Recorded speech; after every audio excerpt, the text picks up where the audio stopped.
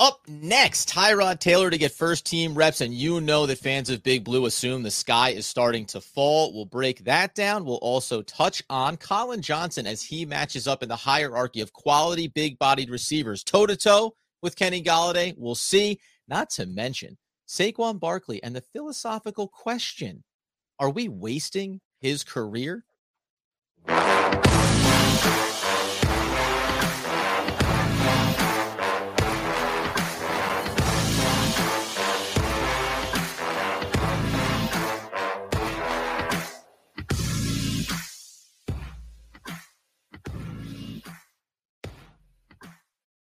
Yes, sir. It's OGP, the One Giant Podcast, where, of course, we are your host over here.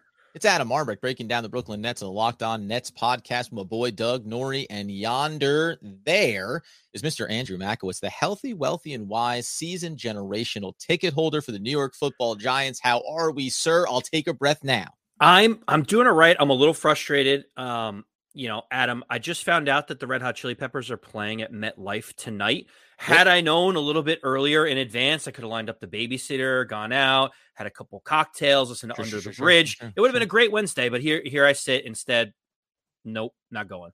First off, those dudes being 60-ish, like Flea is still fit as a fiddle, and the dude still wails and twirls with that bass like none other. Crushing and also, if you still want to simulate that good time, take your iPhone. I was going to also say take your iPod, but take your iPhone, dial up Under the Bridge, and just go physically sit under a bridge nearby. Maybe brown bag it and just kind of have an emotional time for yourself. It could all still work out, I think. That's some dark times. You're going early Anthony Kiedis right there. Like, I don't know if I need to go where he was when he wrote that song. Live the experience. Live in a van down by the river is what you're saying. Right. I got it. Yeah, Chris Farley, this thing. The bottom line is, friends, as we work our way towards the preseason game number 2, Cincinnati Bengals are on tap. We know that we're continuing the evaluation process. We talked about some of the cuts yesterday. We're less than 2 weeks away from getting down to the 53-man roster. And we are staying on topic and on timeline of where things are, but this episode feels like a little bit we're going to discuss some broader narratives around the New York Football Giants and what's going on right now. What do we mean by that, friends? Well, let me tell you. What we're talking about at this point is going to be first and foremost number 1 reps for one Tyrod Taylor. Andrew, I know that you're a big fan of Tyrod Taylor, and you'd prefer that he had been signed to a 3, 4, maybe even 10-year contract for the New York Football Giants. Break it down here. We're going to talk about Daboll's perspective. This was, they're saying this was a planned approach potentially to preseason game number 2 for Tyrod Taylor, but we know it ties into the fact, as we continue to discuss, that the offense has struggled in camp to this point. Well, yes. So Brian Daboll got up in front of the microphone. They asked him, will Tyrod Taylor get any first-team reps? And his quote was, yeah, he'll get. As we get going here in terms of preseason games, we'll talk about whatever we think is best. So what Daboll is basically saying is like, yeah, maybe we'll leave some of the first team out and Tyrod Taylor can get a handful of snaps with them. And then all of a sudden, the follow-up question is that because of what Daniel Jones's play has been on the field? And Daboll goes on to say, absolutely not. Emphatically, he says that. And he said, I learned from a pretty good coach a while ago. Usually you don't tell these guys when to throw them in because that's what a backup job's role is. You have to go in a split second and prepare as if you're the starter. And he basically goes on to say on the fly, it's the best way for them to do it, which I don't disagree with. But what is apparently on Twitter, the sky is falling after this quote. What is your initial reaction to what Daboll said? I'll start with the second part of that first, which is Tyrod Taylor is there to be a legitimate backup. And as we know, Daniel Jones has had injury concerns over the start of his career. And you do want him to have familiarity, especially when you think about the number 1s right now for the Giants. Wan'Dale Robinson, rookie. Daniel Bellinger, rookie, right? Colin Johnson, we're going to talk about in a little bit here, a new player, right? Developing his skill set in a lot of ways. So there's a lot of moving parts, let alone the number 1s for the offensive line as well, right? So it always behooves you when you think that this is a safeguard you have in place, just to make sure, right? Because Tyrod Taylor, as we saw in preseason game number 1, he can go out there with a cast of characters, has the general sense of the system underneath his belt, and he can move that ball around a little bit. This is just an opportunity to confirm that you feel comfortable with them in a worst case scenario. That's the first part of it where I start there. I think that that's fine to say, and we could leave it right there if we wanted to. Oh, no. I think that, and this, it's impossible to have this conversation. This happens a lot over on my other podcast when we talk about narratives around who's responsible or where's the blame lie when you talk about things falling apart in Brooklyn. I think that also something that Brian Daboll said from day one when he came in as the Giants head coach was, if you show it in the film room and you show it on the practice field, you get the opportunities on game day. And at the very least, Daniel Jones, to this point of the preseason and training camp, has not dissuaded any concerns that you may have had about him coming in. And if you're a new coaching staff, it's not like you walked in the door and said, this dude lit it on fire. We know that we're good to go here, or at least we know that we're progressing. Right now, approaching preseason game number 2, Daniel Jones has been 70% mediocre in camp with a couple of bright practices along the way. I think that that's reason enough to say it wouldn't hurt just to make sure that Tyrod Taylor is also getting fully comfortable in the system. So there's a couple of things. Go ahead. The responses are, especially from some of the national media, guys like Colin Cowherd come out and they say, oh, did you hear that? Tyrod Taylor's getting first team reps. It's the end of Daniel Jones as we know it. And he goes on to argue and say, is Justin Herbert splitting reps with his backup? Is Joe Burrow splitting reps with his backup? And he goes, no, they're not. And guess what, Colin? You are absolutely right. They're not. But Daniel Jones is not Justin Herbert, and he's not Joe Burrow. I think the easy answer to start out with all this is to say Daniel Jones has not done enough in the NFL yet to warrant unequivocal first-team reps. He's the bona fide starter no matter what. And so that's okay. So yeah, let's pause right there then, because this is one of the first times that when we have these conversations, like you just acknowledged it. Daniel Jones has not proven that he unequivocally should be the starter of an NFL football team. And I always say, now again, Tyrod Taylor is the backup that we have right now. Best backup we've ever had in recent memory, but he's Tyrod Taylor.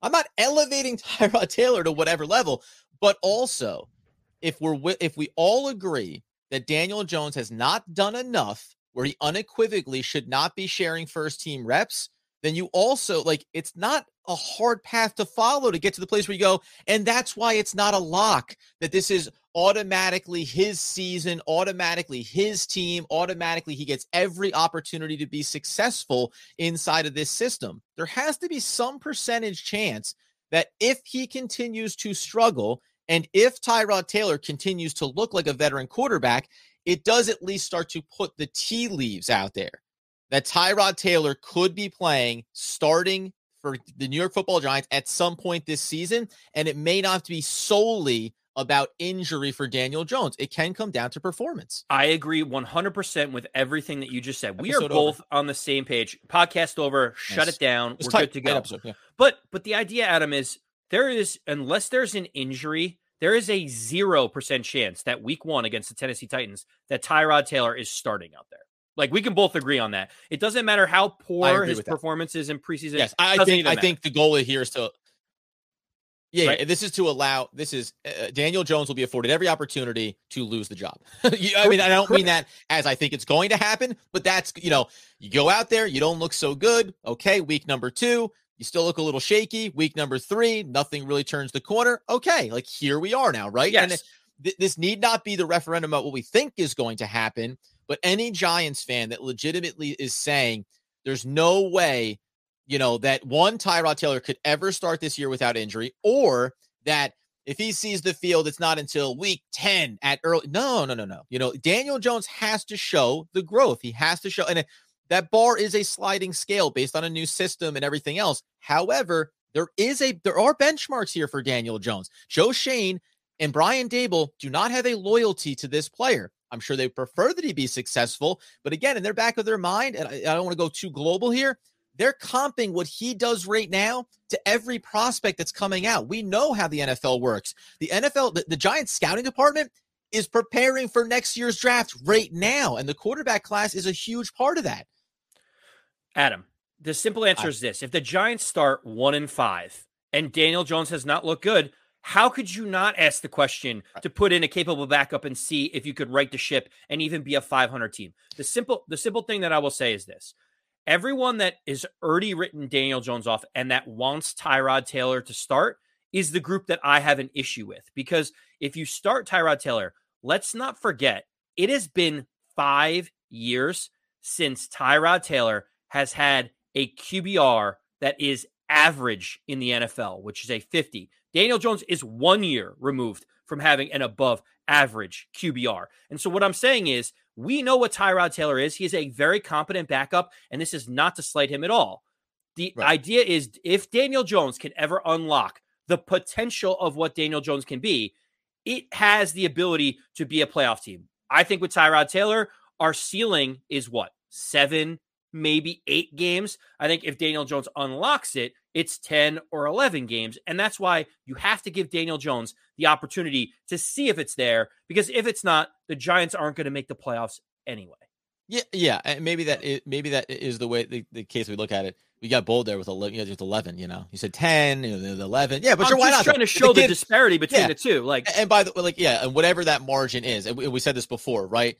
Tyrod Taylor, if you're on YouTube, his floor and ceiling are tighter together, but his floor is much higher than Daniel Jones. Daniel Jones' theoretical ceiling is way up there somewhere, we think, but also the floor could be the absolute bottom of the dog pile. By the way, just quickly, not even quickly, before we move on to some other conversations, Daniel Jones, here's what I also think is fascinating about this, and something that I think Giants fans should be comfortable with. And we've had because we have a really wide demographic that listens to the podcast, that follows us on YouTube, and fans that go back to Phil Simms days, and not even just go back to being alive when Phil Simms was playing. They were old enough to really be watching it and see how quarterbacks struggle and they take time to develop. And I understand and appreciate that. But one thing I think is important to remember, Daniel Jones came out with a prospect grade, of 6.30. That's regarded as will eventually be a plus starter in the league. So you can take that and say, eventually he will be. And maybe with all the circumstances we've seen, that's why it's taking longer to get to that point. It's also worth reminding that you're only one step away from maybe saying being a good backup with potential to develop into a starter is a 6.19, right? So you're marginally ahead of saying you think that you can get there. The big caveat that I want to throw in here, though, is along with that, when you have a prospect grade like that, you're regarded as a first or second round prospect, including even as being a quarterback. And I think something that's happening here too is we spent the capital, right? Like we spent the 6th overall pick on this kid. So you feel even more married to going down the road with it. And I think at some point, the same way we're talking about Tyrod Taylor is what he is. We're not sending the kid to the Pro Bowl or putting him in the Hall of Fame. But Daniel Jones is what he is as well. We're not putting him in the Pro Bowl or sending to the Hall of Fame. The potential is there, but at a certain point, you got to dismiss everything from coming into the NFL and say, what do I see when you're on the field? Right now, it's been an uncomfortable mixed bag. And I know fans are going to say, remember those first 4 weeks last year? I'll say 2 things to you. Yes, when you go and look at those stats, the yardage is great. The completion percentage, okay, it's there. They weren't winning all those games. And that counts for something too, right? It's the hard thing when we talk about a Kirk Cousins or a Jimmy G. We go, God, I wouldn't want to be my franchise quarterback for all that money. Also, they do know how to go out and win ball games. Look, I feel a certain way about Daniel Jones. I want him to succeed. Were you close, because I'm a Giants fan. At the end of the day, were you almost no. No. I was going to say, to close this out, because I just want to give my final thoughts on this piece of it. I am a pro. I'm in the pro Daniel Jones club. I think he has the potential to be there. I want to see it so badly that maybe that makes me a little bit more biased. But I will say this: it is year 4. We have made excuses about coaching staffs, offensive lines, weapons not being healthy for 3 straight years. At some point, it is what it is, as you just pointed out. And if year 4 things don't get better, whether or not Daniel Jones ever has it in him doesn't even matter. It's not even the relevant talking point anymore. It's sometimes just time to move on. So for me, that's where I'm going to leave it. Daniel Jones has to show it. And if he doesn't, we have to move on, whether or not I think he's got the potential in him. And we all know that Joe Burrow was a better prospect and had way higher expectations coming out, right? But what were the expectations for the Cincinnati Bengals? To go to the Super Bowl? No effing way. But Joe Burrow got them there. And that's a big piece of it too. What are the Giants' expectations? 4 wins? Okay, great. Daniel Jones, go out and win me 6, right? That's what I'm talking about seeing the improvement. That's more than enough for me to continue to hang my hat back on Daniel Jones. I want him to be successful. If we're talking about the analytics and the emotion of this podcast, the emotions, which I think you effectively are representing here, I want Daniel Jones to be good. I want him to be the franchise guy. I don't want to feel like we wasted a pick, and I like him. He does everything the right way. The analytics tell me historically, this is not a path to a franchise quarterback. All right. The other then news that we want to talk about here is the wide receiver room. And there's a couple of angles that we want to do here first. Let's turn on the positive side. I was today's years old, Andy, when I learned that Colin Johnson is 24 years old. It feels like this is one of those veteran guys that stumbled into camp, a CJ Board type of guy, right? CJ Board's 28 years old, a little bit of special teams value, etc. Cut to, you realize that Colin Johnson is young, came out of Texas, obviously has the measurables. He was a 6th-round draft projection, bounced around before he came over to the New York Football Giants. But I want to read off a couple of things. Top strengths, exceptional size and length. Father was a 10-year NFL veteran. That's kind of a footnote, but uses his hands to dismiss press jabs and understands route leverage and how to create it. Okay, let's just leave it there. Physical player. Weaknesses, leggy in the release, can be mirrored and shadowed by press. Gawky short area movements and underneath routes, very little hip sink into breaks, and not elusive after the catch, and also lacks separation. You see it if you're watching on YouTube. I said KG light.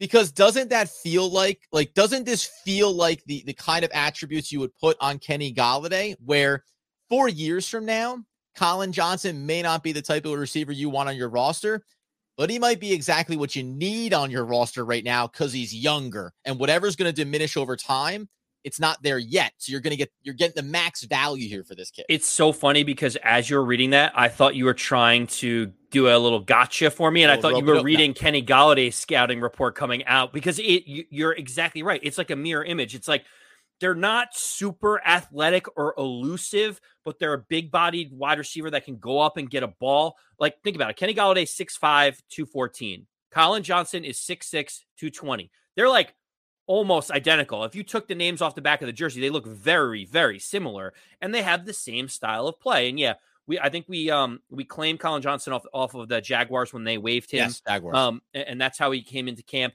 He's still very, very young coming out of Texas. Like we talked about a while ago, you saying, well, maybe Darius Slayton is the backup for Kenny Golladay. He could be that, big body wide receiver. Maybe that's the route. Colin Johnson only ran like a 4.55, almost a 4.6. He is not a burner. He is so similar to Kenny Golladay. And that's why it's interesting seeing him show up in the first preseason game. You keep hearing his name in camp.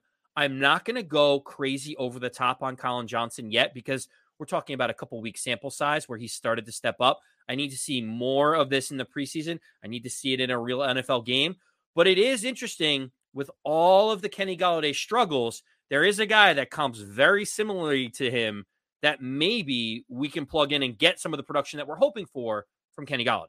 Of course. And when you heard Art Stapleton kind of tell Giants fans, let's not get over our skis here about Colin Johnson, but it was the reminder. He is young. And I'm reading a description of him coming out of college. Listen, he said we pick him up off the practice squad for the Jaguars. If he's doing the work, it looks like he is, right? Some of the things you talk about in the negative sides of it, well, we've seen him get downfield in practice and make contested catches in the end zone, right? And some of what we've seen him do in the preseason game, a lot of that short area work, it's about using your size, shielding off the defender, creating a safe place for the quarterback to put it, and just feeling like you have a reliability and consistency there. And we had talked about him developing a rapport with Daniel Jones. That's important, and we even saw him also do it with Tyrod Taylor. Now, that was the positive side of it. As you see, the start of this conversation is KG Light because maybe it's KG Plus. We don't know. KG Ultra.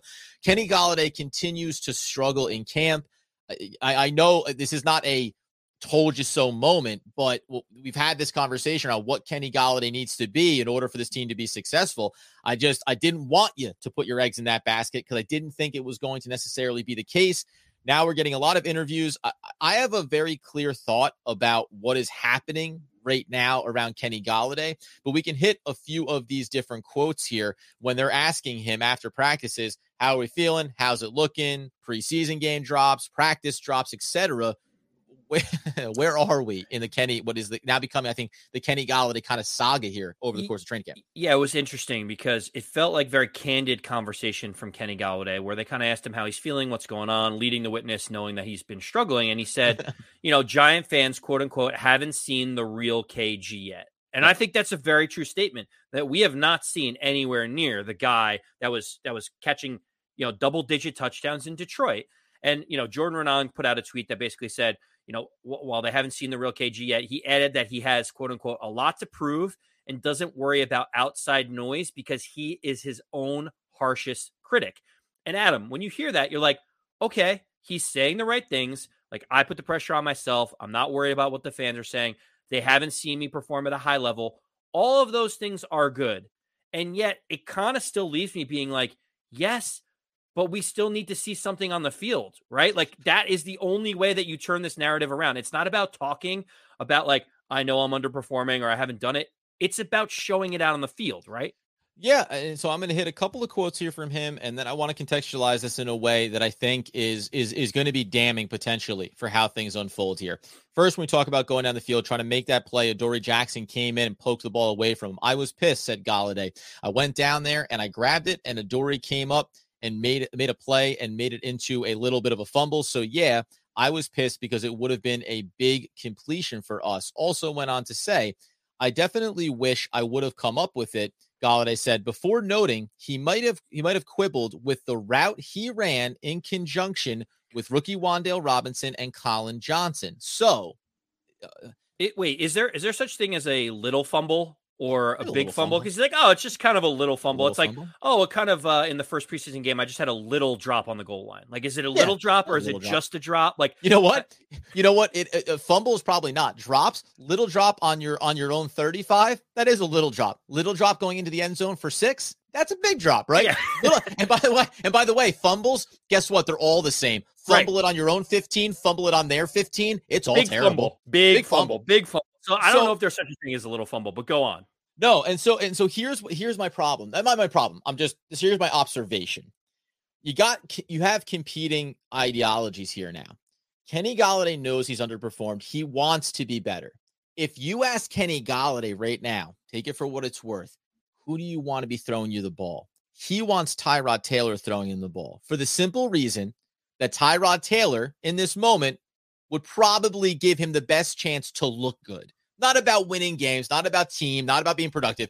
Best chance for Kenny Golladay to look like he can still be a high-level wide receiver because he's still dreaming on getting released after this season and going and getting another sizable contract. When you hear him quibbling about route combinations, the legitimate side of that is Wan'Dale Robinson, a rookie. Colin Johnson, we just said, young player, developing. So there can be frustrations here for a veteran wide receiver that essentially is surrounded, even with Kadarius Toney, who's electric, but he's a second-year wide receiver and hasn't been out there consistently. Daniel Bellinger is a rookie tight end, right? You're surrounded by youth.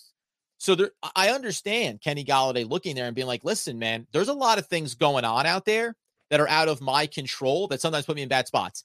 Here's the problem.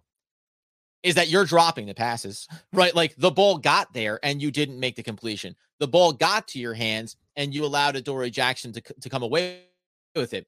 My concern right now is, and this is the way it happens, man, blood in the water.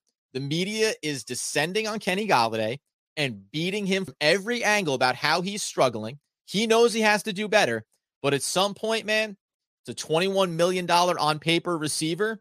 You think he wants to sit around all camp long getting his butt kicked verbally and otherwise? You're getting really close to a player that's going to start to check out potentially. And I don't think this has been a part of Kenny Galladay's personality, but you get into those games and the ball doesn't go your way, a couple of drops, regular season, etc. There's going to start to be that back and forth about who's responsible. Is it on the quarterback? Is the timing right? And I'm not saying that the team or Brian Daboll can't handle that, but this could deteriorate very quickly here, and you have to be prepared for that if you're the Giants. The biggest issue, Adam, is that it has the potential to, as you mentioned, to get much worse, and I think it may get worse because not only of what you just mentioned, but also the scheme that the Giants are running is not conducive to Kenny Galladay's skill set. It is not. Yeah. This is going away from that big-bodied, slow-moving target. Yep. You think about what is Stefon Diggs really good at? He is an amazing route runner. He knows how to get down the field, amazing speed, good out of the break, runs great routes.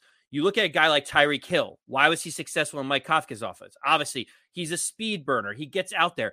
The way the Giants have been working in the preseason, Adam, has been all short, quick routes, get the ball in playmakers' hands, make moves, move the chains that way. It's not hold the ball, let a guy get completely vertical, go throw up a 50-50 ball and make a catch. And so the problem is, if Kenny Galladay's best skill set is high pointing deep balls because he can't get separation, but the offense is predicated on getting separation quickly and getting the ball in their hands, you're never going to realize his skill set. So it's almost, they signed him, the previous regime put $21 million on him, but he doesn't fit what the Giants are trying to do, regardless of what his age is.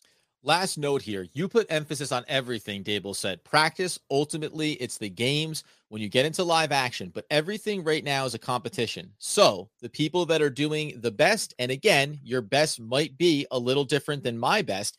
He's improving, but all those guys are going to compete. We're talking about a scenario where, and here's the last footnote, because I don't want to get into the Saquon Barkley piece to close things out.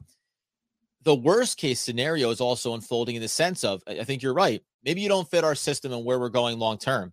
We're also not putting any worthwhile tape out there for another team to say, okay, he's not a $21 million guy, but he could be worth X in our system. He could work for us. Right now, it looks like he's a shell of himself as opposed to not being a schematic fit for the New York Football Giants. Again, with both these narratives from the top, Daniel Jones, Kenny Galladay, anybody. Another preseason game, another opportunity to start to turn the narrative, another couple of weeks here, but a couple of weeks, right? At some point, the sample size becomes the truth, not the potential. I want to get into here to close this out because I really do think that this is an interesting one as well. Saquon Barkley. So we talked about this. Go back to last year. I said, if you get him on the field and you can trade him away, you should do it. That's the previous regime. They're not going to. I said ahead of the draft, if you can do it, okay. But ultimately, we realized showcasing the talent is maybe the best way to get value if you're going to trade him. But I even said last episode, boy, if Daniel Jones doesn't work out and you bring in a rookie, Saquon Barkley is obviously the kind of elite talent at running back that you would want to have supporting a young QB. And yet, for a guy who's had his injuries, so it's not like it's just solely on the team itself, but when you go back and look at, a guy that gave you 1,300 yards rushing in his rookie year, over 2,000 all-purpose, that gave you 1,000 rushing yards and almost 450 receiving yards, and that came back even last year and gave you almost 1,000 total yards from the line of scrimmage, only played in 13 games, first season back from the injury, obviously. We talk so much about what's happening with Daniel Jones. Let's be real. I think that we could be dangerously close to walking into another season where Saquon Barkley is far closer to his rookie year than last year. And it doesn't effing matter because the team still doesn't have its quarterback, right? They still don't have these other boxes checked. And that's not the fault of Joe Schoen or this coaching staff, but it's just a reality. I know that Barkley got hurt, but we're going to talk about looking back potentially after the 2022 season, saying you essentially had him for 4 out of 5 years, fully healthy, mostly healthy last year, and it never mattered. It's just a wasted talent. And if I'm Saquon Barkley and I look good coming out the gates, man, I don't know if I'm not quietly behind the scenes saying, man, unless we're talking about the big payday and you want me to be the face of this franchise, I also want to win games, right? I also want to be a guy that gets to playoff football, something that he has not had an opportunity to do with the New York Giants. So it's a very interesting question because we talk about should he stay, should he go from a Giants standpoint. But when you talk about Saquon Barkley, the player himself, what does he want? Now, it's an interesting thought because it is wasted talent if he's wasting away with all this electric potential on a team that's winning 5 or 6 games every year. Maybe he does want to go play for a contender. And that makes me think of guys like Barry Sanders, very similar, where he played his whole year in Detroit and he was electric. But what did it do for Detroit? They couldn't win games. And eventually he was like, that's it. I'm out of here. I can't put this pounding on my body when we're winning 6 games every year. Now, what I will say about Saquon is he feels to me, obviously a guy from the Bronx who went to Penn State, who got drafted by the New York Giants. It feels like he cares more about legacy with one organization than he does necessarily about bouncing to the Broncos and winning some games or bouncing to, the Chargers for a little bit. Like, to me, it seems like he would say, I want to be here so that when we turn this around, everyone looks at me and says, I played for one team. I was good. I was with the good and the bad, and I was part of the solution to get this back on track. And he gets his jersey retired in the Ring of Honor. Like, I see him wanting that more than saying, send me to the Miami Dolphins so that I could go play for the Dolphins for 2 seasons and try to make the playoffs. Speaking of Ring of Honor, we'll talk about that tomorrow. Some guys going in for the New York Football Giants this season, including a running back of the past. I agree with you with this caveat. When this season ends, Saquon Barkley's career earnings off of his rookie contract, it's going to be a total of what? $38 million on the cap number, right? In total. And guess what, guys? That's a lot of cheddar. That's a lot of quiche, as they like to say, right? However, yeah, my legacy matters as long as the check is right. Because if he has a year that other teams look at and go, you know what? We could throw, and maybe it's shorter term contract, but bigger dollars. That's what's going to play a big factor here. Because if Saquon was already on, say, his second contract, I think that things would look a little bit different. And then you can ride it out at that point. So it's just interesting to me. And by the way, if we're having this conversation, and we're, to steal Andrew's thunder a little bit, at the end of the day, thinking about what this season is going to mean, for so many of these players, it's about wasted potential, right? Saquon's shown it to a far greater extent than Daniel Jones has, but the Giants have wasted it, injuries or otherwise. Daniel Jones, first round pick, maybe shouldn't have gone that high, but wasted talent and opportunity. How far are we away from talking about some other players on this roster? Xavier McKinney, wasting the youth of his career because the team isn't ready yet. Leonard Williams, a veteran experienced player, already wasted several years in Big Blue after wasting time with the New York Jets. This is a narrative that I really want this organization and this coaching staff to be able to buck the trend on. And it need not be everybody, and maybe not all the highest profile names on this roster, but you want to feel like we're going to maximize Wan'Dale Robinson and Daniel Bellinger and Evan Neal and Andrew Thomas, right? We want to be able to say that these guys are not only going to be successful individually, but they're going to help the Giants be successful over the next handful of seasons. That's what matters most, I think, to Giants fans. Yeah, and at the end of the day, Adam, it's simple. There's these rookie classes that we draft that don't see success. And imagine we go 7 years, 8 years without making the playoffs or even like having the show of promise. There's going to be a whole generation or iteration of Giants that have come through and don't understand how good it was in the late 80s, early 90s, and 2000s when the Giants were winning Super Bowls. And that's disappointing to me that like their legacy will winning be Super Bowls competitive. Right. And their legacy will be, we were there during the worst times and we never got to really truly understand how passionate the fan base can be, how great it is to get the ticker tape parade as a Giant. It's just something that Eli Manning experienced and said, I never want to play for another team because when it's good in New York, man, it is sweet. Got to give those guys the taste to make them want to stick around, Saquon Barkley included. You head over to YouTube, you subscribe to the channel, you get the podcast on your feeds, wherever you get those needs fulfilled. You share it with everybody. It's free to do. It really helps us. We'll continue to break this stuff down. We know we got that preseason game on tap and plenty of news and notes coming out of camp along the way. Until next time, though, friends, thank you for making yesterday's episode an incredibly high-rated one for us. We really appreciate it as we build towards the regular season. And as Andy Makowitz would want, need, and nay, demand the people know. As always, let's go Big Blue.